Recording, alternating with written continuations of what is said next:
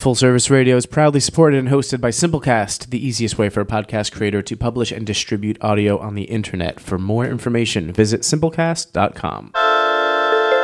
Full Service Radio.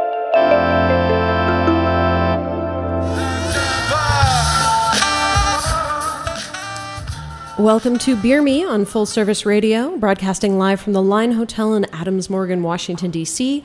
I'm your host, Sarah Jane. During my time in culinary school, I gained an appreciation for good beer. I continued my studies in beer at grad school at NYU, and since then I have been a beer director, beer bar general manager, and I get to continue to explore the beer world with all of you wonderful listeners.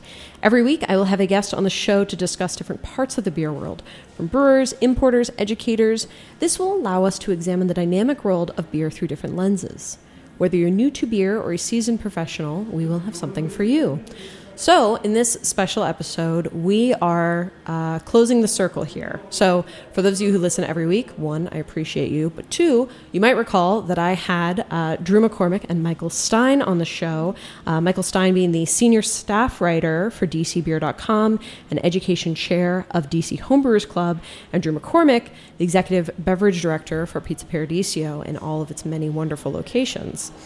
So had them on the show, and we talked about beer judging, what that process looks like, what beer competitions look like. We looked at home brewing competitions.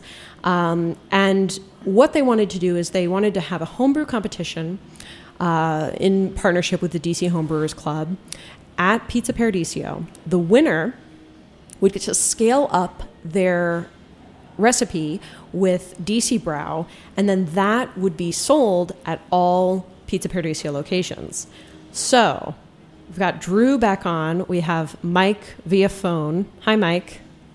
Hi, Sarah Jane. How are you? I'm good. So, did I get that all right? We did all these things? Yes. Okay. Yes. Nailed it. So, I was very, very honored. I was asked to judge this competition. So, I want to talk through what that process was like, why you guys made the decisions you did to do judging this particular way. So, there were 6 judges in total, correct? Yep. 6. Okay. Ranging in palates, but also, all very experienced. We had a certified beer judge there. You had Jeff from DC Brau. Can you help me out with the judges here, Drew? Yeah. We had Jeannie from the DC Home Brewers. Mm-hmm. Jeff, which you mentioned. We had Aaron, who's the assistant beverage director for Paradiso. Ruth, who's the owner of all the Paradisos. And then we had Matt, who is one of the owners and founders of Patton Brewing Company, which is coming soon to Hyattsville.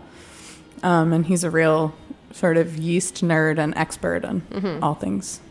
Yeast Wrangler. Yeah, Yeast Wrangler. Yeast Wrangler. Sorry, I got his title wrong. We had, so there were 40 submissions. Yep, correct? 40. So what we did is you divided the beers into 2 groups of 20, and you split us into 2 groups of 3. Yep. So 3 judges, 20 beers. Yep. And it was 10 beers. You taste them all. You write what you want to write about them, and you select 2 or less to move on to the next round. And then you got the next 10 beers, 2 or less. There were ample crackers, lots of water, coffee beans to smell to reset your palate. Everyone took this very, very seriously. Everyone was very focused. No one was on their phone. It was quiet. That was very nice. So why did you guys break this down this way? So I think it's very overwhelming to look at 40 beers and say, we will choose the best one. So we wanted to break that 40 down to 20, but even within the 20, there were 2 flights of 10, as you mentioned. And I think it's just more manageable when you have the judges choosing the best 1 or 2 from the flight of 10.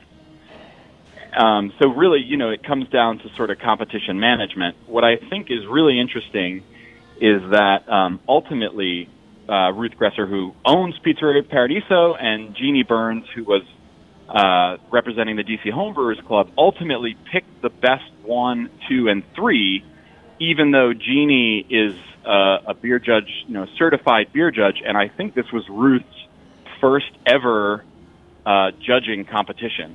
And Yeah, so I but think it Ruth, really, Ruth yeah. has an amazing palate. Seriously, True. I would have never known.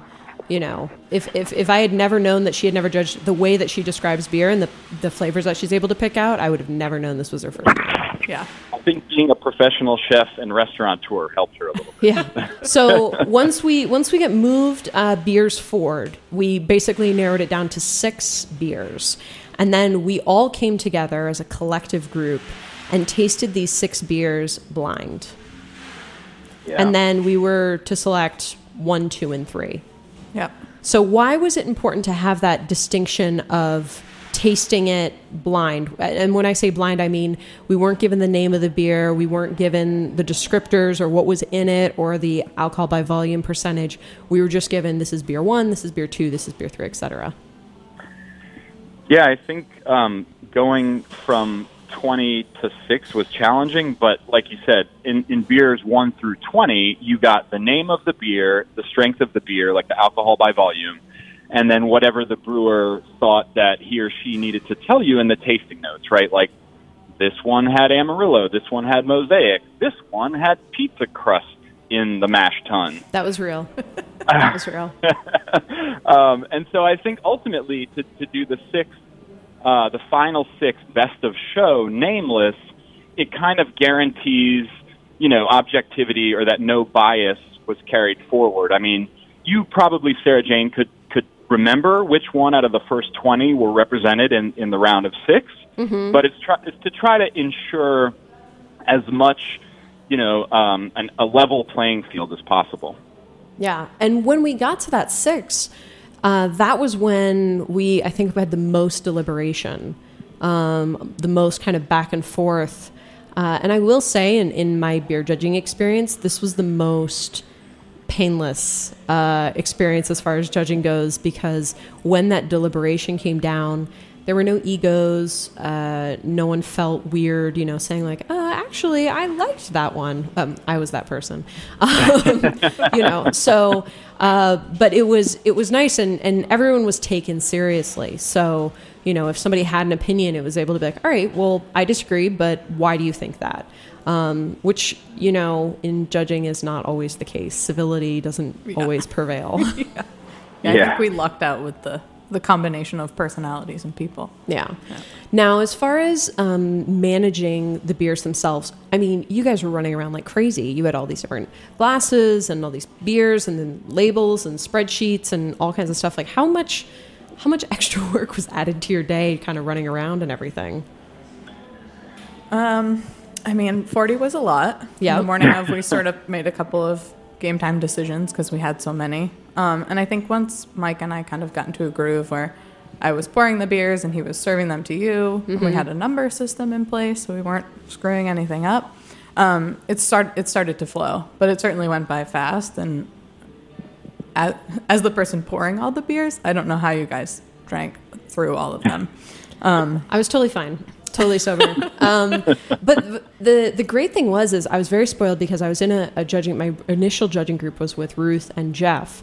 And I was able to ask Jeff some questions. Like if I tasted something in a beer, I was able to say, hey, Jeff, I'm tasting this. And then thankfully he would say, oh yeah, I taste that too. And then I'd be like, what happened during the brewing process that made it taste like this? Right. So, I am getting a lot of, I'm not calling anybody out here, but at the end I have a lot of cardboard flavor. Like, what am I getting here? And what happened during the brewing process that made it that? And he was able to say, they probably weren't able to temperature control their fermentation process very well, and it probably got too hot. Right. So it was a really great learning opportunity for me to, kind of polish up some of that brewing knowledge that is, just languishing in my brain. So... all right, so we are going to take a quick break, and when we come back, you will find out the champion. Man, if you don't know what ghetto style means by now, I guess we just gonna have to break it down for you. Rock the beat.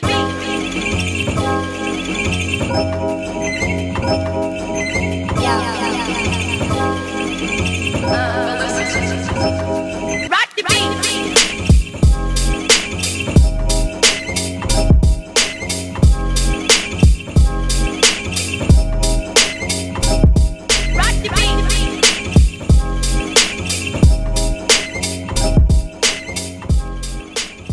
Welcome back to Beer Me on Full Service Radio, recorded at the Line Hotel in Adams Morgan, Washington, D.C. I am your host, Sarah Jane. I am joined in studio by Drew McCormick, the Executive Beverage Director of Pizza Paradiso, on the phone by Michael Stein, the Senior Staff Writer of DCBeer.com and Executive Education Chair of the DC Homebrewers Club. I knocked up your title there, Mike.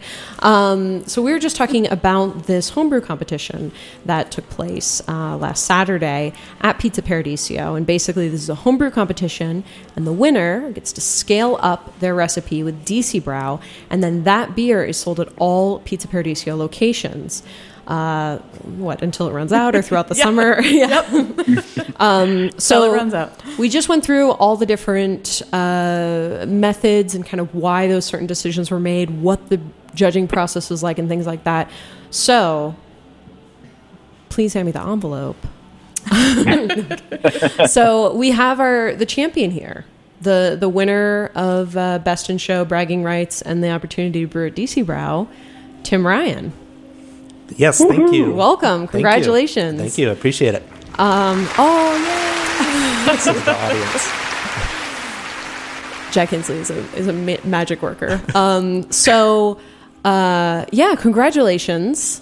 This is a great opportunity for you. I was so thrilled when I found out. It just totally made my year. I was so excited, and I was super excited when I found out about the homebrew competition. I was telling Drew, I've been going to Pizza Paradiso since there was one location on P Street. So I'm a longtime DC resident. I live in Old Town Alexandria now, so that's kind of my stop. And every time I go in there, it's just like Christmas morning because it's just like a new draft list. So I was super excited, so I'm just so thrilled. And I actually was at the tasting afterwards. Everybody got to try a little sample. So I tried a sip of at least all 40 of them, and they were all really amazing. So yeah, I was impressed with the turnout with having homebrew. Homebrewing is really hard, and it's easy to mess up, and it's easy to make little mistakes. And I was just really impressed with the beers that I would be happy to pay for. So how long have you been homebrewing, Tim? Yeah, so I started actually back in 1993, and back then, you had to get good beer. You basically had to make it. Maybe you had Sam Adams, if you're lucky, you could find it. And we used little plastic buckets, and the beer, was okay, but not that great. So I stopped for actually many years and just recently started brewing again. Nice. And a lot of it just wanting to get back into it and learn more about kind of newer styles like New England IPAs and how they're made. And I just can't believe how far the homebrewing has gone, like the quality of the beers, the ingredients, the equipment has really stepped up big time. So Drew, can you tell us a little bit about, we've got other runners up, right? Yep. So who is second place?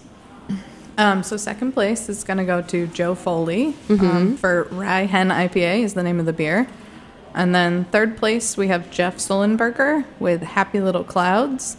And then finally, we have an award for Best Name. Okay. Which is going to go to Janessa Gant for Drink Before Labor Day White IPA. That's a good one. Which we all got a kick out of. That's a solid name for sure.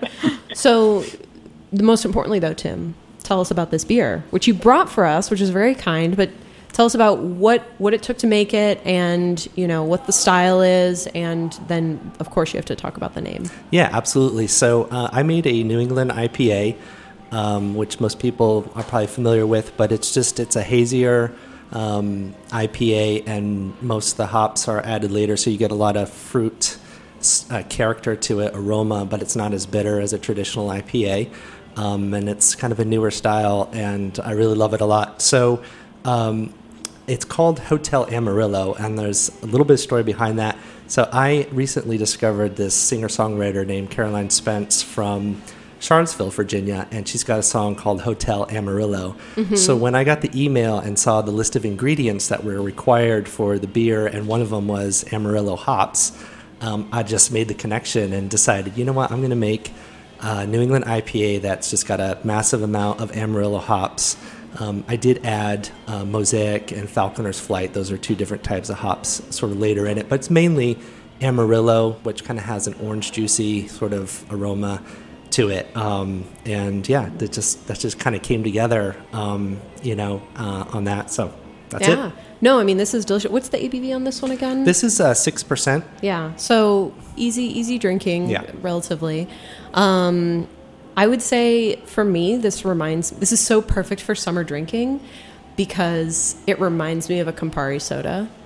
You know what I mean? Yeah. Like that bitterness with the orange and the carbonation. Like I could sit out on a patio, eat some charcuterie, drink this. Yeah. Right? Awesome. Yes. Or, I'm sorry, eat pizza. I'm really sorry. we have charcuterie. That's okay. That works. So you're excited, obviously, to brew this at DC Brau, right? Oh my gosh, that's amazing. Like this is a home brewer's dream. You have no idea. So I'm super excited. Love DC Brau.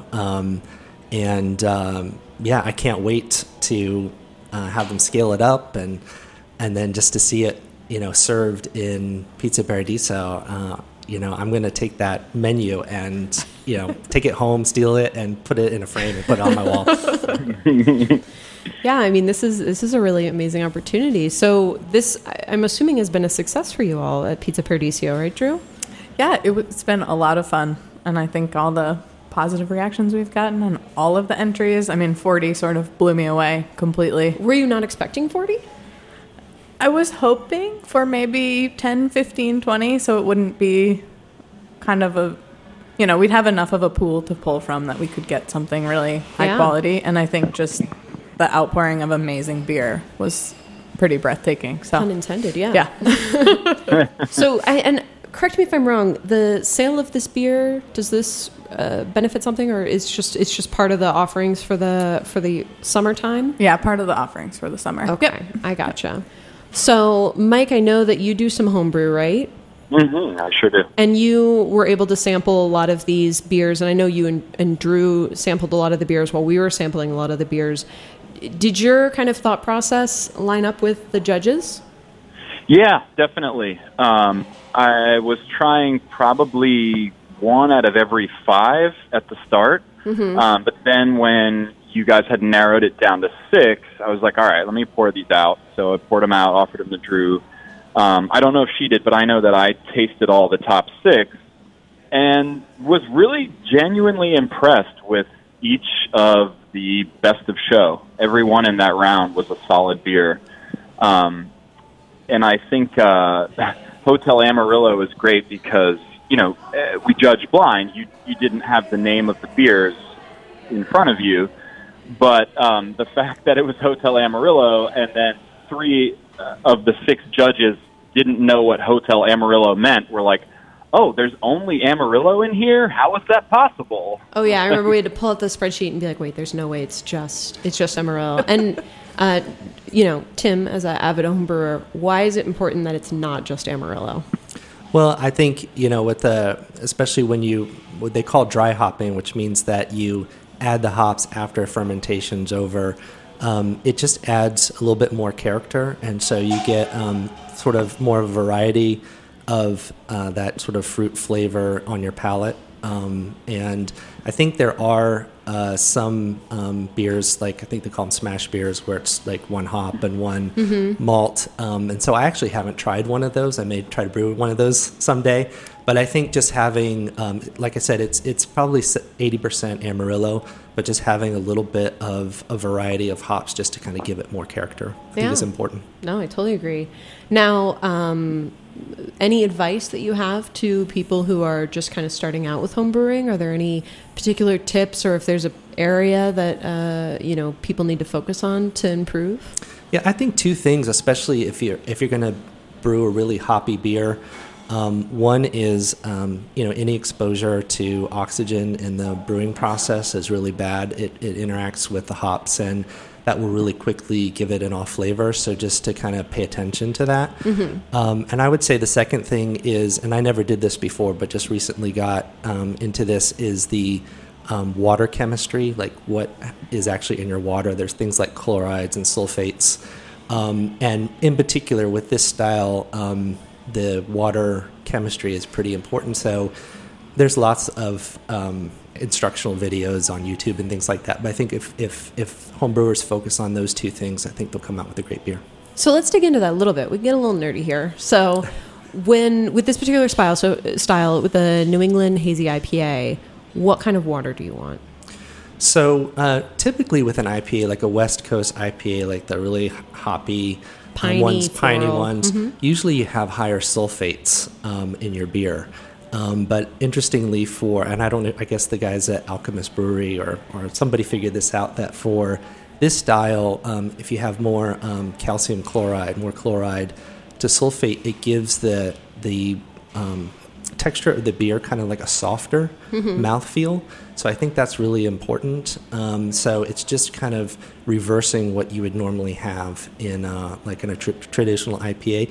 And it's pretty easy to do, especially if you start off with like kind of diluted water or reverse osmosis water, they call it. I'll try not to get too geeky here, but just adding like baking soda sometimes, calcium chloride, something called gypsum, things that homebrewers have access to. Yeah. So it's not that complicated, but just paying attention to it, I think, makes a big difference. For sure. No, we've talked on the show plenty of times about how important water is, and how it needs to definitely pay more attention to that, especially with newer brewers, certainly.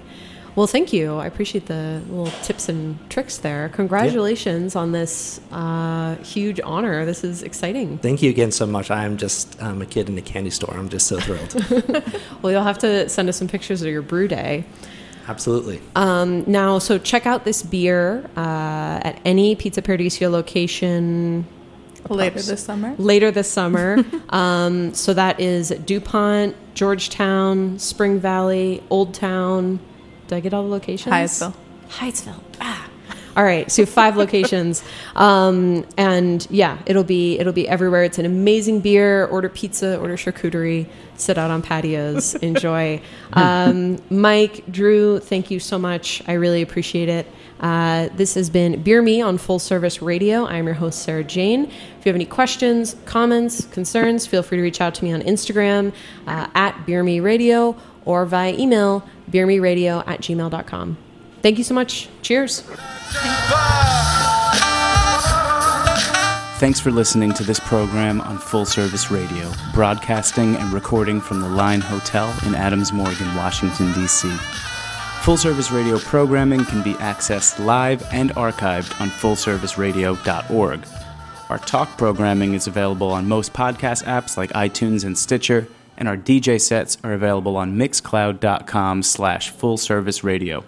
Full Service Radio features over 30 weekly shows and over 50 local hosts covering every topic imaginable.